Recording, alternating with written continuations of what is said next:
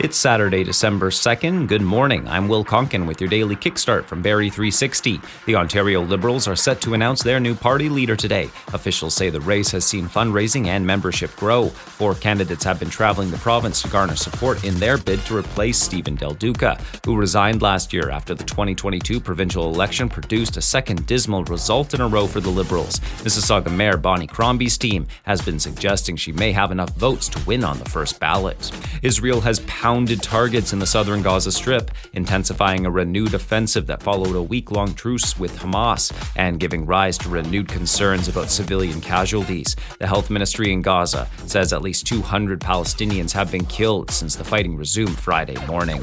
The Ontario English Catholic Teachers Association is calling for a mediator to step in and help with contract talks. The labor group says talks with the province have been extremely slow, going on for almost 18 months. Officials say the Catholic teachers have been beyond patient, especially as other education affiliates reach tentative agreements. They also note that despite members previously voting 97% in favor of giving their union a strike mandate, there are no plans for any job action. Bridge demolition at Essa Road and Highway 400 takes place Saturday night into Sunday morning. Closure in effect. This part of MTO's construction of the new interchange at Essa and the 400. More info at Barrie360.com.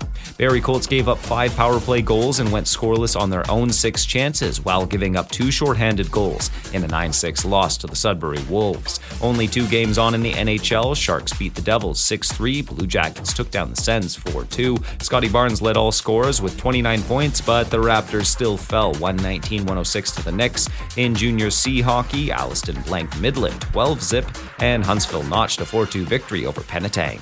Periods of snow ending this morning, then cloudy, temperature steady near 1. That's your kickstart for Saturday, December 2nd. We're back again tomorrow. Until then, remember, to be content doesn't mean you don't desire more. It means you're thankful for what you have and patient for what's to come.